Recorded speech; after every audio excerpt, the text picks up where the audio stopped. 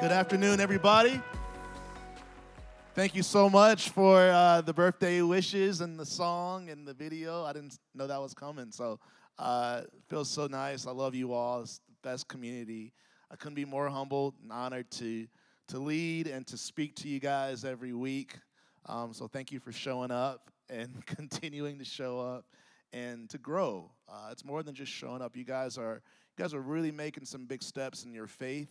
I hear stories of your growth every week, and that's what spurs me on. That's what keeps me going. So thank you, and let's continue to press toward all that God has for us individually and collectively as the body of Christ. Cool? Deal? Deal. All right. Happy Father's Day again to my dad. I want to honor you. We're going to talk about him a little bit later. Before we get into the message, I do want to lead us in the declaration that we do. So repeat these words on the screen after me. Say, the word of God is the bread of life. May my heart conceive it and my life achieve it. The more I give life, the more I'll receive. The more I'll live life, the more I'll believe. In the name of Jesus, amen. Amen. All right. Well, the series that we're in this month is called Perfectly Fathered. Perfectly Fathered is the series for June. Part 1, we talked about reconciliation, how Jesus Christ is who reconciles us to our Father. Before Jesus, we're like orphans. We're uncovered. We're unspoken for because it's only Him who reconciles us with relationship with our Father. God is not just God. He's our Father. When you meet Jesus, you don't just meet God, you also meet your Father, and it's a big deal. So we talked all about that, part 1. Part 2, we talked about the nature of the Father, how He is up close and personal. His nature is to be up close and personal with you. That's news to a lot of us. A lot of us have stories where that wasn't our experience with our earthly Father, of Him being up close and personal. And God is both. He's a Father that it's His nature to be very close to us. And that's something that is a very healing message. And I recommend you guys, if you haven't listened to it, our podcast has it, so you can listen to the message, and I really think it'll bless you. This week, we are talking about the verb tense of Father. The verb tense of Father. Father is one of those words that's both a noun and a verb. God is not just a father, but He also fathers. Fathering is an action. And I want to talk about how God does it. And the way we know about how God does it is by looking at the scripture. So the first scripture that I'm going to point out is a common one. A lot of us may have heard of it, but it's in Proverbs chapter 22, verse 6. And it says, train up a child in the way he should go. And when he is old, he will not depart from it. I'm starting with the scripture because it's a parenting scripture. And there's a lot of parenting scriptures in the Bible. And parenting scriptures in the Bible are twofold. They not only train parents on how to train their children and how to raise their children, but it's also really good insight into the nature of God and how He parents.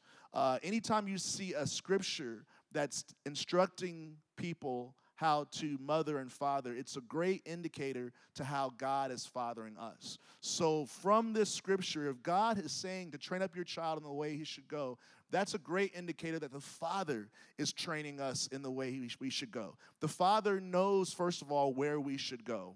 Honestly, believe it or not, better than we do. The Father knows where we should go. The Father knows the destination we should reach. And the Father knows how to train you accordingly. So based on where you should go, based on the destination that He has for you, He actually has the skill and the patience and the ability to train you to get there. I looked up the definition train in Webster. The definition train in Webster, it says, to teach so as to make fit, qualified, or proficient. To form by instruction, discipline, or drill. To make prepared as by exercise for a test of skill. To direct the growth of, usually by bending, pruning, and tying.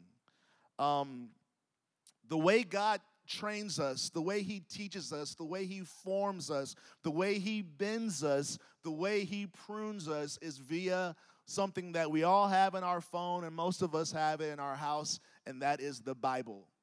The Bible contains all that the Father needs to truly train us and to prepare us for where we should go.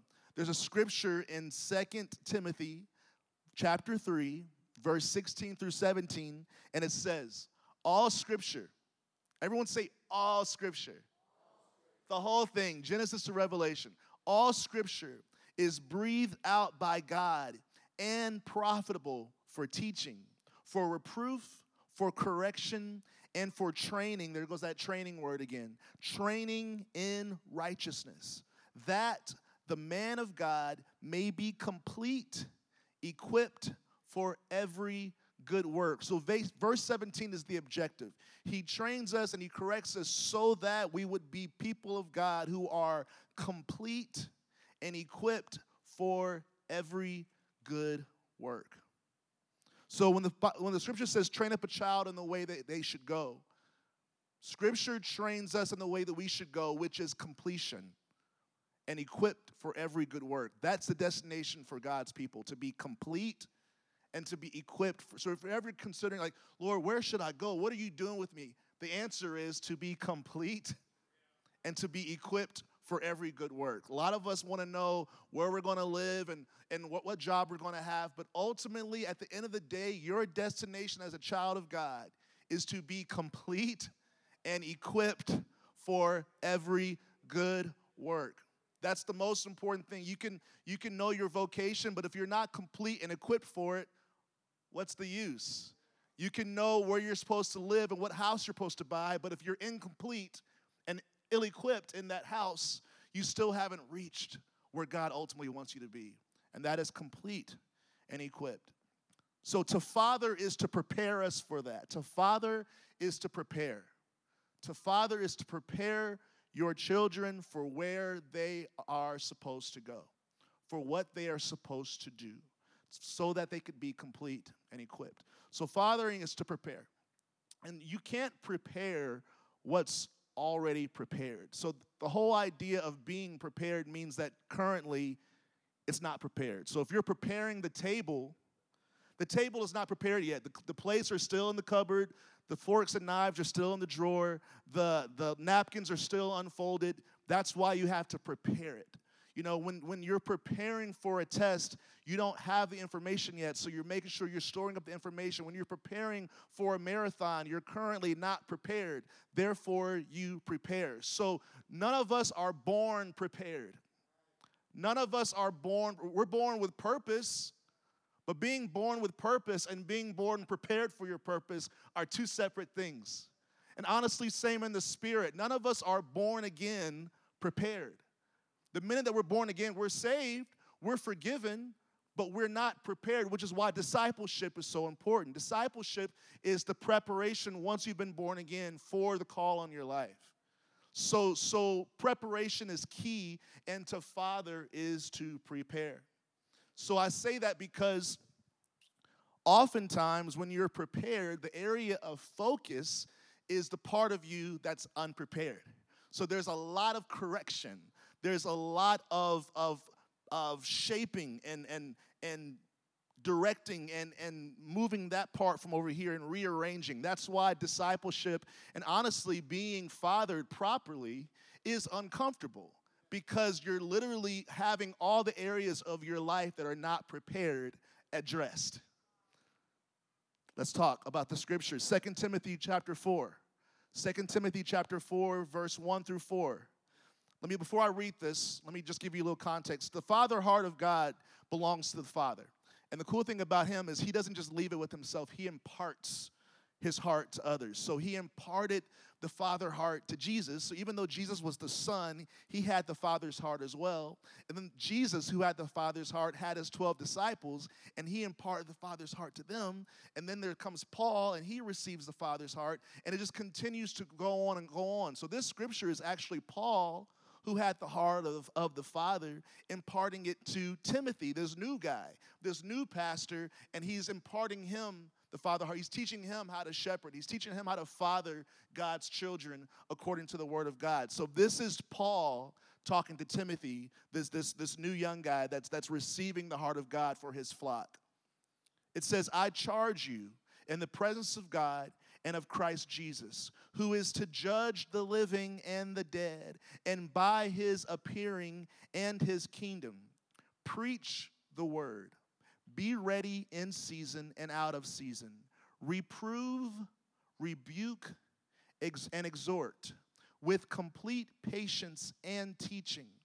Verse 3, for the time is coming when people will not endure sound teaching, but having itching ears, they will accumulate for themselves teachers to suit their own passions, and will turn away from listening to the truth and wander off into myths. As for you, Timothy, always be sober-minded, endure suffering, do the work of an evangelist, fulfill your ministry. Paul is teaching Timothy how to prepare his flock to be complete and equipped for every good work. And he's telling them, be careful, because we're in a time where people are going to be more interested in having their passions appeased more so than becoming complete in God. Paul is telling him that you're going to approach a time where people would rather have their itch scratched than being complete and fully equipped. But he says, regardless of what's happening, stay true, be sober, stay focused at preaching the word. So the three things that he tells us to do, the reason why I'm reading the scriptures, because just like parenting scriptures are great insight on how the Father is raising us, so are all the shepherding and leadership scriptures too. So when you read this scripture about how to pastor a church, it's great insight to how the Father leads us and how he fathers us. And I want to point out three things that Paul tells Timothy to do in his leadership, because I truly believe it's the very thing that the Father is doing to us. Reprove, rebuke, and exhort. Some translations say correct for reprove. Some say encourage for exhort. But we're going to go with these three words. The first word is reprove.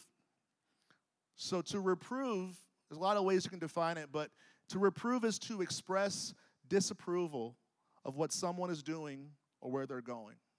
To reprove is to acknowledge that something is not correct. Think about disapproval, though. Disapproval is not the same as rejection. Disapproval is not the same as hate. Disapproval is not the same thing as fear. And I have to tell you this because we're in a culture that has made disapproval and rejection synonymous. We're in a culture that has made disapproval and hate synonymous. We are in a culture that has made disapproval and fear the same thing, and they're not. In fact, when the Father's doing it, it's the exact opposite. It's because I love you and because I'm committed to you that we've got to address some things that are not only hurting you, but hurting other people around you. So I've got to reprove you. It's because I love you. It's because I want to see you win in life that I have to tell you the areas that are not correct in your life. It's because I'm not afraid of what you might do and how you might react that I'm willing to tell you what's incorrect. So actually expressing disapproval is the opposite of fear. It's basically saying I'm not afraid at all. I'm not afraid. And I'll tell you because I love you. And this is the Father that we have. He reproves. And Scripture says it's stupid to hate reproof. The Bible says only fools hate being corrected. Because ultimately, if you realize the benefits of it, you realize that it's actually an act of love It's actually an act of intimacy. It's an act of everything that you're praying for. Truly. Raise your hand if you've ever taken a test in school. Ever taken a test? Raise your hand if you've ever gotten a question wrong on that test. Okay. The danger in rejecting correction is, well, let me first off say, just because you got that answer wrong and your teacher pointed that out doesn't mean that they hate you. Just because you got that answer wrong and that wasn't the correct answer and they marked it on the exam, it doesn't mean they reject your existence as a human being. It means that in the context of their job, which teachers are called to prepare, the reason why you go to school is to be prepared for life after school, to be prepared for employment, for your career, and for everything after. And the alternative to not reproving and not pointing out what's incorrect is saying that it's correct when it's not. Imagine if all of us had 4.0 GPAs, regardless of how we performed on our test.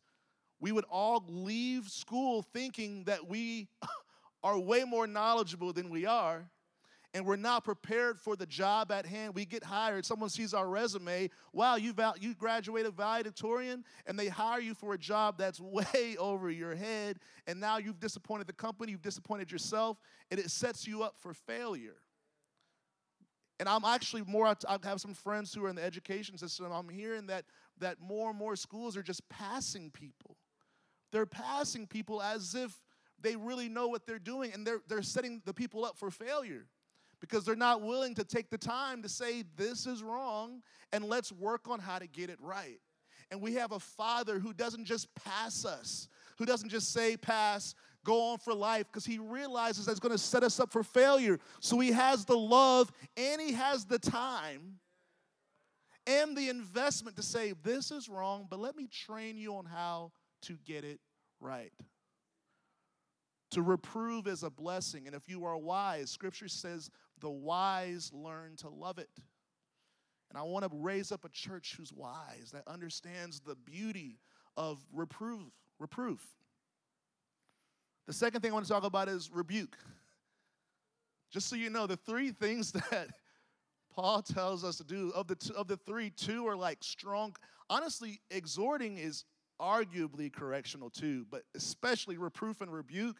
So a lot of what a father does is addressing what's wrong and correcting. Why? Not to put you down, but to prepare you for life, to prepare you so that you are complete and fully equipped. So rebuke is to sharply address how that should not have happened, nor should it ever happen again. So reproof is to point out that something is not right. Rebuke is to sharply address it in a way where you know that that was not supposed to happen and should never happen again. And I say sharply on purpose. For instance, I'll use a test analogy again. Reproof is marking the question wrong and saying that, that famous red pencil that the teacher has where they mark something that's wrong. That's reproof. And rebuke is that little letter that you get at the end of the test saying, like, we've got to talk about this, or this is way below you, or what's going on. Like, it's beyond just saying what's wrong and saying, I've got to actually take out time and write out something to address this to you. We've got to talk after class. You got to meet me at 4 o'clock because this is unacceptable. That's rebuke. It's a little bit further than just reproof.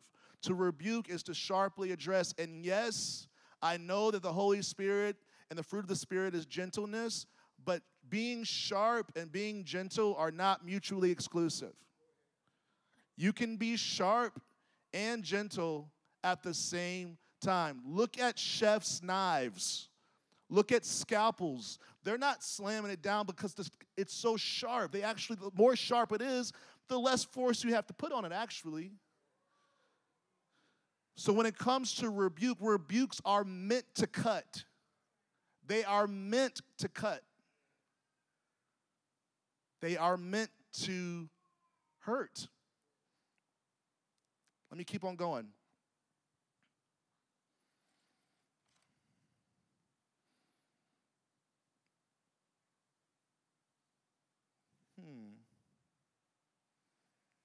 A good example of this, there's really no way to make it less awkward, but we got to keep in mind, guys, that some of you guys, again, culturally, we got to,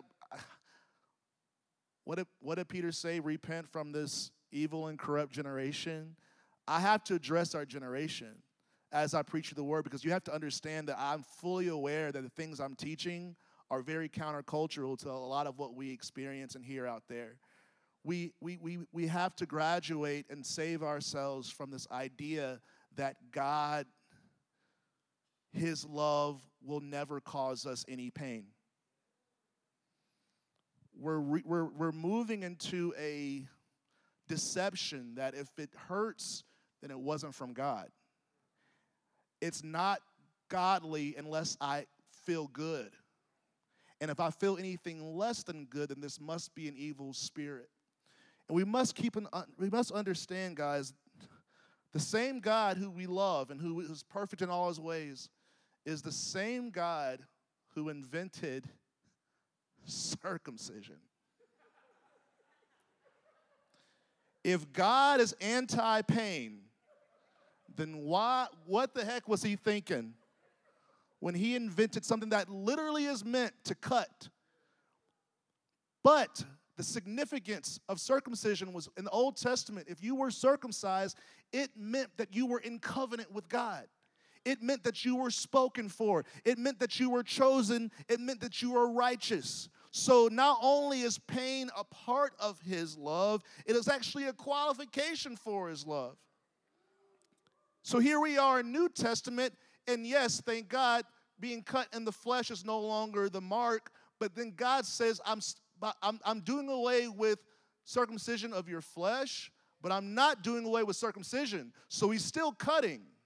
But now instead of cutting the flesh, and now all of us are included, men and women, He's cutting the heart. And let me tell you guys, heart cuts hurt more than flesh cuts. So if we think that in order to be properly loved by God the Father, you are not going to experience any pain, you are deceived. Pain is a part of the process. But the beautiful thing is when you're cut at the heart, it's actually a sign of legitimacy. It's actually a sign that you're spoken for. It's actually a sign that you are being fathered by God. Proverbs 13, verse 24. He who spares his rod hates his son, but he who loves him disciplines him promptly. I love this as promptly. Quick.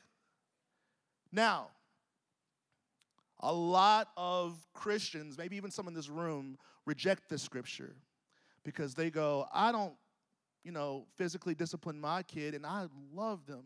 And what happens is we think that we misinterpret the word hate. Hate's used a lot in scripture. We must understand that there's a lot of dimensions to the word hate. Hate isn't the same hate in this scripture as you hate like a food that you don't like. It's like, oh, gross. Like, it's not being detested by it. In this scripture, it doesn't mean that those who spare the rod look at their kid and go, oh my God, I can't stand him. I don't like him. Get him away from me. It's not that kind of hate. It's the hate that sets them up. Well, let's see. When you spare the rod and when you don't bring in this element of fathering, you set your children up for failure. So even though you have the affections of love and adoration for them, the outcome of their life equals as if you hated them. Stick with me here. The outcome for sparing that pain aspect for fathering your children will produce an outcome that will equal you hating them. You will be setting them up. So it's not a surface hate of like, I hate you, child. It's, I'm parenting you in a way that will produce results as if I never loved you. The results will be the same as if you never loved them. And it registers as hate. So it's not the same as like, I hate you. It's, I'm neglecting doing what it takes and putting in the work of making sure that you're set up to be complete and equipped for every good work. So we have to graduate the way we think. A lot of times we read that scripture, that scripture is not true. It is true, and it will prove to be true. You just have to understand what it means by it.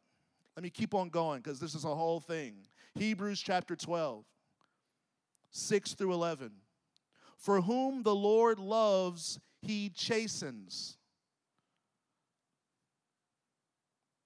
If he's not chastening you, he doesn't love you. And he loves us, right? And scourges every son whom he receives. Okay, guys, again, I'm all about like being figurative and conceptual, and maybe, discipline means other things than scourge literally means to whip. It means to whip. He scourges every son whom he receives. He's a good father, right? Y'all still think so? Perfect in all his ways, right? You still think so?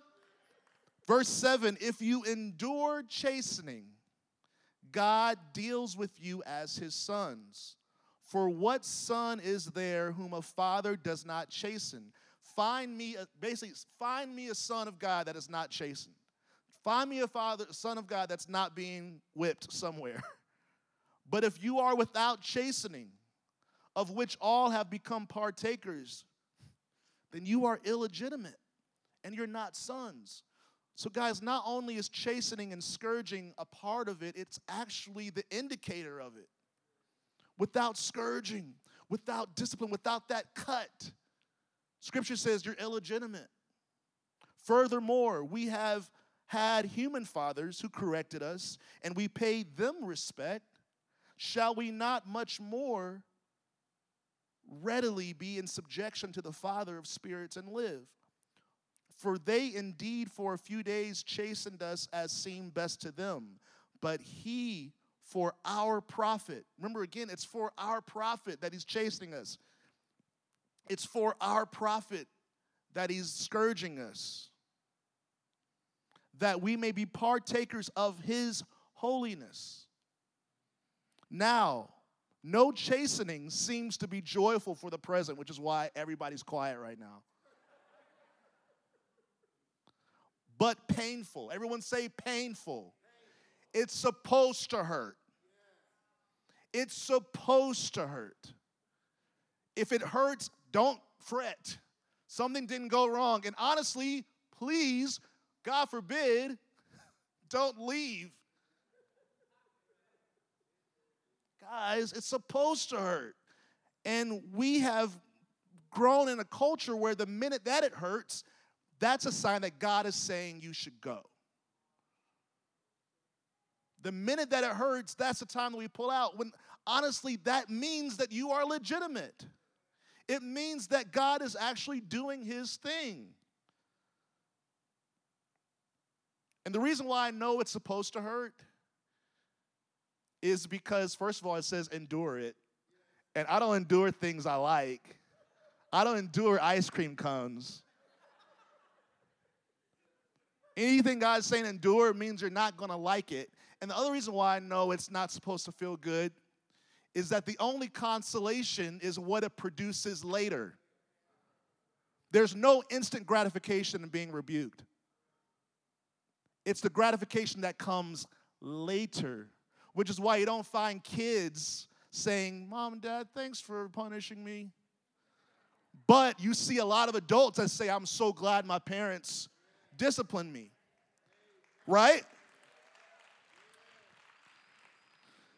The rebuke is supposed to hurt.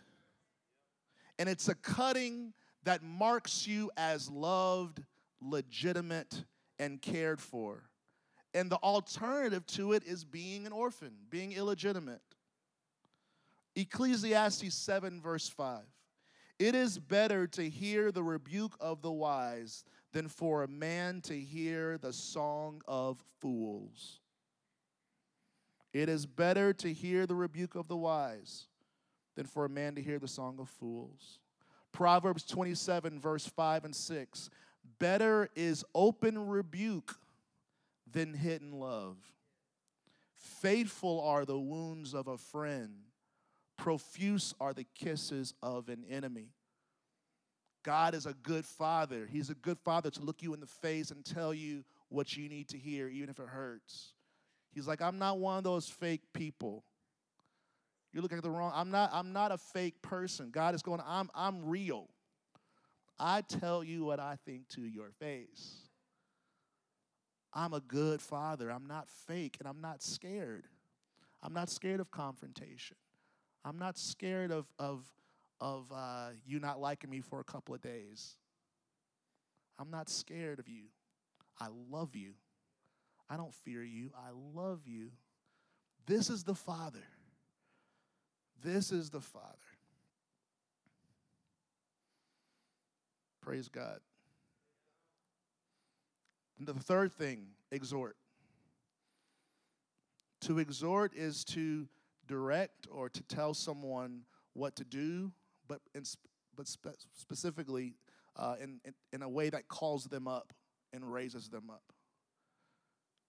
Exhort is to call out the greatness in a person, saying, you can do this. You're better than this. Join me in this. Magnify the Lord with me. Obey. To exhort is to call out the greatness in us. And we have a Father, and that's the beautiful thing about him. He doesn't just tell us what we're doing wrong, but he tells us what to do that's right. You know, how frustrating is it when someone, have you ever played those games where you're in a blindfold and you're having me directed, and then someone's saying, like, you're going the wrong way, you're going the wrong way. It's like, well, then what is the right way? Like, you know, it's one thing to just say what you're doing wrong all the time, but God doesn't do that. He says what you're doing wrong, but then trains you and says, but this is how you do it. He trains you. He actually walks with you. He walks with you and he equips you and he says, this is the right way to do it. Exhorting is pointing people to who they really are supposed to be and saying, this is the mark. Get here. This is the mark. Come on. Like even when we lead worship, it's like exhorting is like, okay, guys, we need to praise God. So they'll say something that calls the audience up. You know, maybe we're sitting with our hands in our pocket and we're thinking about yesterday's issues. But then up here, we call it exhortation. We say something that is meant to spark something in you that pulls you out of where you were and pulls you to where you're supposed to be, and that is magnifying God. That's loving God. That's what the Father does. The Father exhorts us. He speaks to us, and he gives us words that take us out of the rut that we're in and moves us into where we're ultimately supposed to be. A father does that. A lot of times, you know, fathers might have nicknames, you know, for their sons. You know, they might call him Tiger or Hey Champion or What's up, big man? Like little words like that. It might seem kind of silly, but what a father is doing is he's giving a word. He's calling out the greatness. He's calling out the fighter in that boy. He's calling out the winner in that boy. He's calling out the adult in him. He's coming up with words that make him feel good about himself, but in a way that also, let's see, what did I write? Exhorting makes you feel good about who you are, about declaring who you are becoming. So it's not just a lick your wounds kind of feel good. Because there is a feel good that actually brings comfort and brings no progress. There is a such thing as being comforted with no progress attached to it. God comforts, but he comforts with it in a way where it's still progressive. It's still something that calls you closer to him and closer to who he's called you to be. Is this making sense? This is an example of the Father doing this through 1 Peter 2. 1 Peter 2, verse 9. It says, but you, he's talking to us, you are a chosen race, a royal priesthood, a holy nation, a people for his own possession, that you may proclaim the excellencies of him who called you out of darkness into his marvelous light. Okay, just so you know, right before this passage, he's telling the people to stop stealing and stop being hypocrites, and putting away malice and bitterness. So this is not some pristine group that's all like in white robes that he's going, you're a holy nation. It's people that just 5 minutes ago maybe even stole something from somebody. Like, but exhortation is going, I gotta reprove that you can't stop stealing. I gotta rebuke you. Like, don't ever do that again. And then you are a holy nation. You are a royal priesthood. You are God's chosen. That's exhortation. That's the encouragement that calls you up. What we do sometimes today is, okay, you stole something. All right, like, well, I can understand why you stole. I can understand that. Well, give me a hug. God loves you, which is true, but there's no correction. There's no rebuke, and there's no exhortation. It's like, why did you do that? Stop doing that. Do you know what that, boom, boom, boom, and you're a man of God. You're a preacher of the word. You're an encourager. You are gifted. You are called. And all of a sudden, once you're done talking to them, the image that you painted of them seems to be so different from the action they just did. And it's like, whoa. Then it's like they almost that almost opens their eyes to how wrong what they did was. Because you call them up and show them that they're an eagle, and they've just been doing buzzard stuff. And it's like, oh my God. That's how God works. You've got to say, this is buzzard stuff.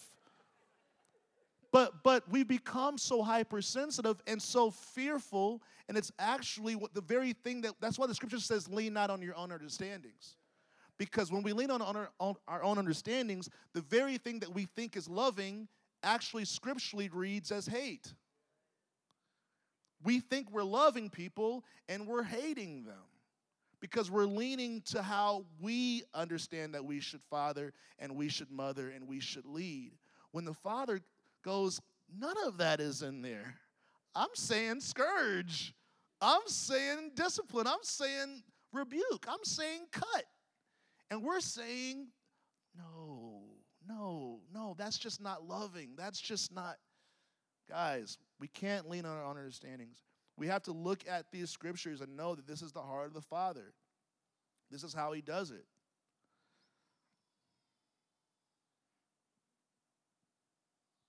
John 15, verse 16. It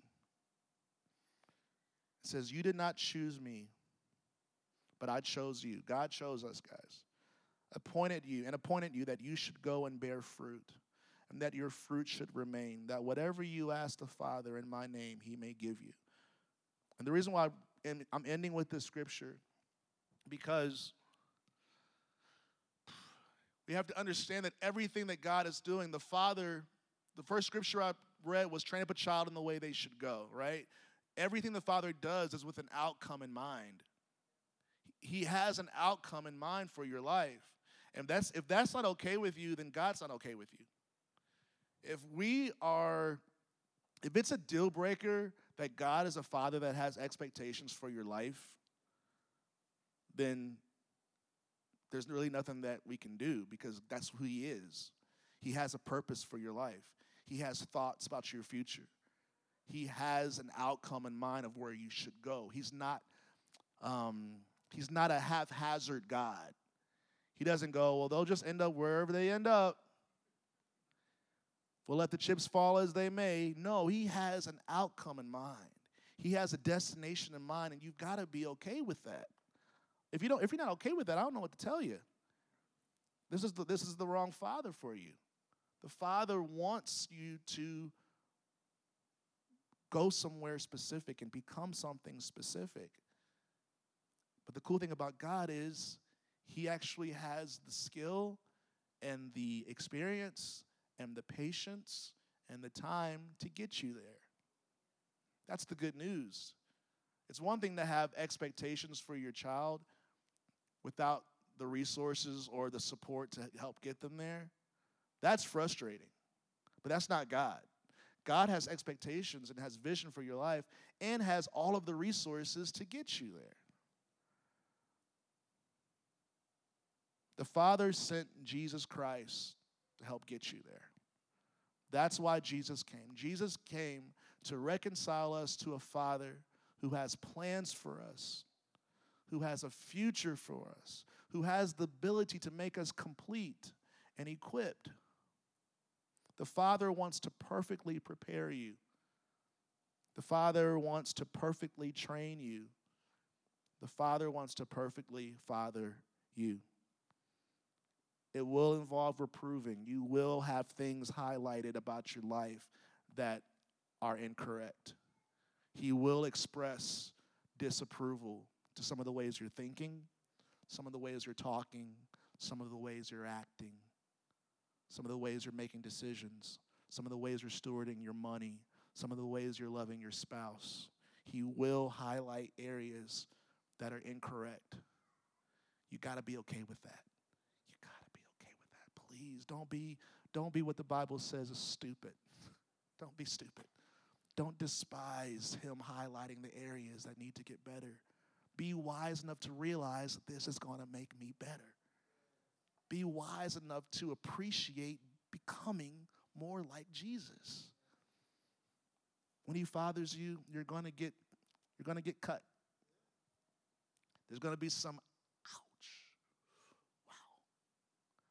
But just remember, that's a sign of legitimacy. That's a sign that you're not forgotten. That's a sign. Yes, I know we prefer for hugs to be the sign that we're not forgotten. I know if we had it our way, hugs would be the sign of legitimacy. But actually, it's a cut. That's the sign of legitimacy.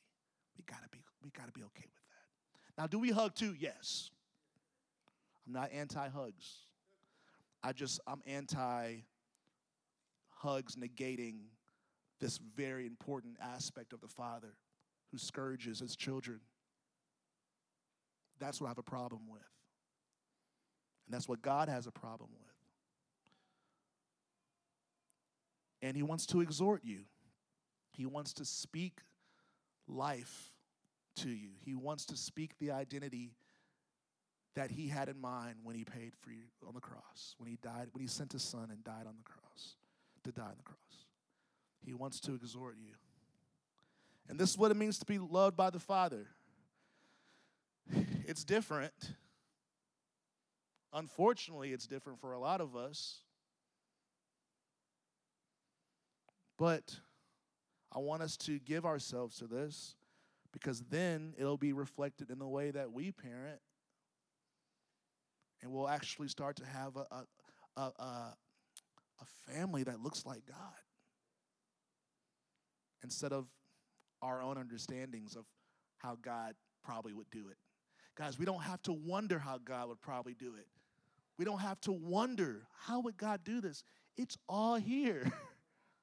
Like, I just straight up read Hebrews 12, like he was straight up saying, this is how I do it. I chasten you and I scourge you. And I do this because it's for your profit so that you can become holy and share in my holiness and bear fruit. I mean, it's all there. It's not a mystery. We just like that scripture says, we come on, guys, let's not be the church that even though we know there's a scripture somewhere where it says that, Scripture says we will no longer tolerate sound teaching. So even though we know the Bible says that, we'll accumulate for ourselves teachers that satisfy our passions. So we actually know how to manipulate our settings. Human beings, we know how to surround ourselves with what we want to hear. And all I want to make sure is that we don't prioritize what we want to hear over truth. That's all I'm asking. I'm not condemning you for having your preference of what you want to hear. I have that too. The issue is when we manipulate our lives and control our lives to where we're only hearing what we want to hear at the expense of the whole truth. That's what we can't do. And a lot of people are doing it. If a lot of people were starting to do it back in Paul's day, I mean, come on. It's been 2,000 years. Where are we now? So that's an element of God's fathering that I want us to make sure that we know exists, so that we don't run away from it, so that we don't interpret it as something foreign and strange and wrong, but we see it as something to appreciate and, receive. So I want to lead us in a time of prayer, but before I do, I want to talk about a father in my life who embodied so much of what I've read today, and I'm really grateful for it. I wasn't always grateful for it, like some of you guys aren't grateful for me right now. But it's okay, because I believe in faith that in about 15 years, a lot of this room is going to be like, man, thank you, God, for that. Like I'm saying, thank you, God, for him. My dad, I want to talk about 5 special things about my dad that I appreciate the most. I was thinking of what are some of the favorite qualities about you, and one is that you're reliable. You're reliable, and you don't just become reliable. Like, you have to put in time. My dad's a hard worker. He's disciplined. He knows how to do things when he doesn't want to do it. Therefore, he's reliable. He's stable. Number 2, faithful. He's full of faith, humble, relaxed, and resilient. Those are 5 things that I appreciate about you. I could go on more. I was just thinking of 5 because I don't want to go too long. But faithful because in 2 ways. Faithful as far as loyal. Dad's extremely loyal, it's particularly to my mom. He puts my mom before us. He's always picking mom. He's always siding with mom. It's always mom. I'm like, again, it's frustrating as a son, but as a son, I'm like, that's awesome. I can't wait to do that with my wife. Like, it should be like that. My mom is first, even before me and Ashley. And he's also really optimistic. He's full of faith. The whole church could be burning down. He's like, man, God is doing it. He's full of faith. Everybody could be leaving. He's like, man, God is on the move. Again, frustrating for me sometimes, but praise God. He's full of faith. He's humble.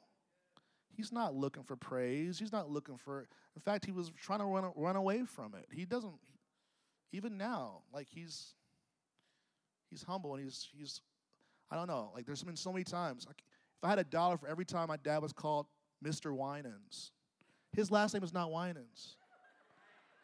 His name is Love. People just aren't thinking. They're like, oh, how you doing, Mr. Winans? It's like, and does he get mad? No. Because he's like, okay, yes, he sees my wife, cool. He's not Mr. Winans, he's Mr. Love. But he's so gracious about it. He doesn't get offended. He's just like, whatever. By the way, don't call him Mr. Winans. He's relaxed. I get really worked up sometimes. I get really hurt sometimes. I'll call him, and he's just like really even keel. And the life that I live and the job that I have, it's really grateful. I'm really grateful to have a person I can call, and he's just going to be chill. And again, I think that goes back to just his confidence in who he is and what God is doing. And then resilient. My dad shared a story before. He's had some major setbacks that most people do not bounce back from. Like major. And not only did he bounce back, but he's got all this. He's got his family. Like, he's resilient. So I thank you for being that. I thank God that I have that for you and you. And I pray that I can learn from you and continue to grow to be these 5 things. And I just want to honor you. There's a scripture, 1 Corinthians 4:15. It says, for though you have countless guides in Christ, some say teachers, you do not have many fathers. For I became your father in Christ Jesus through the gospel. Paul's basically saying there's a lot of people who teach. There's few people who love you enough to do the hard stuff, the reproving, the rebuking, the exhorting, the stuff that dads do. There's a few people that Paul says, I'm going to be that. My dad has been that for us, this community. And I want to ask him to come up. I want him to speak a blessing over fathers in the room. And what better man to do it, in my opinion, than Pastor Love, founding pastor of Nashville.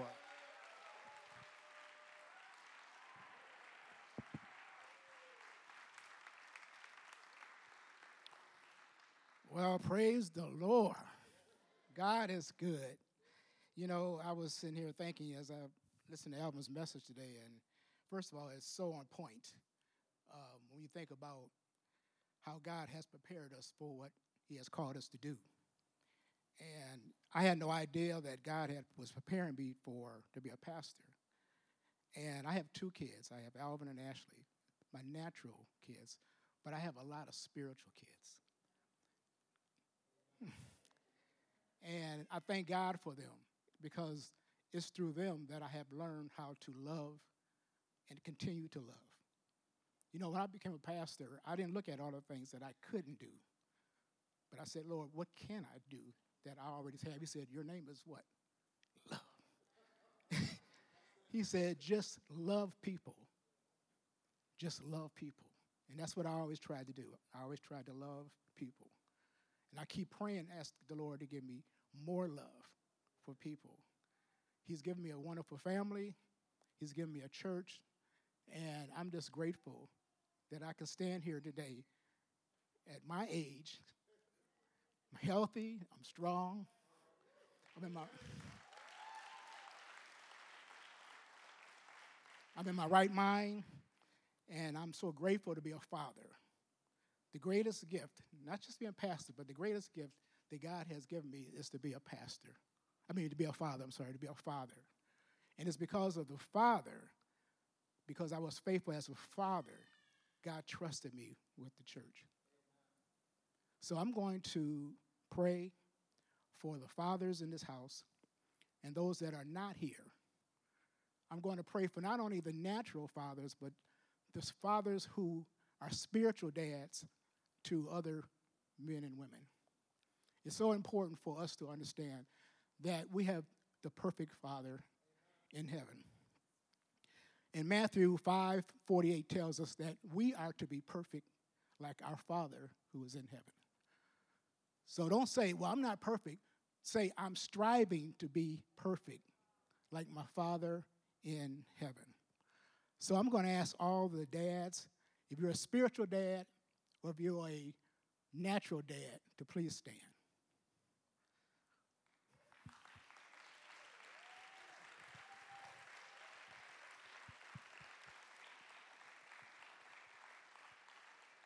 Before I pray for these dads, I just want to say this. I am so proud of the fathers that's in this church. When Nashville Life started over 9 years ago, it was myself and I believe the Jamesons were the only fathers. But now we have so many great fathers in this church. And I want to think that they have followed the example of their spiritual father to be the father that they are now. So let's pray. Father, in the name of Jesus, we thank you and we give you praise and we give you glory for the father that you have been to us. Father God, I pray over these men today. I pray, Father, that they will continue to learn and continue to grow in the knowledge and the wisdom of our Lord and Savior, Jesus Christ. I pray, Father God, that they will learn how to surrender their lives to you in order for them to be the man that you've called them to be. Father, help them to be the love that they need to be to their children as the love that you have been to them. Help them to be patient with their children as you have been patient with them. Help them to protect and to cover and to provide for their family like you have been to them. Help us to remember, Lord, that we are who we are because of who you are. Continue to birth in us the spirit of excellence, the spirit of humility, the spirit of service, and of honor that has been given to us. We have the honor to be carried the same name as Father, as you. So, Lord, it's a privilege and it's an honor for us to be called fathers. And I pray over these men today. I pray that you will continue to strengthen them. I pray you will continue to teach them and lead them and guide them in the direction that you have called them to walk. We ask all these blessings in Jesus' name. Amen. Amen. Hallelujah. Happy Father's Day to all the fathers. I'm going to ask everyone to stand up as we wrap up. For all of us in here, I pray that these scriptures, again, served as insight to the heart of your Father in heaven, and that you can kind of know what to expect now, because God is letting you know what's important to him and how he plans to develop you. For parents out there, I really encourage you to lean not on your own understandings, but parent by the word of God.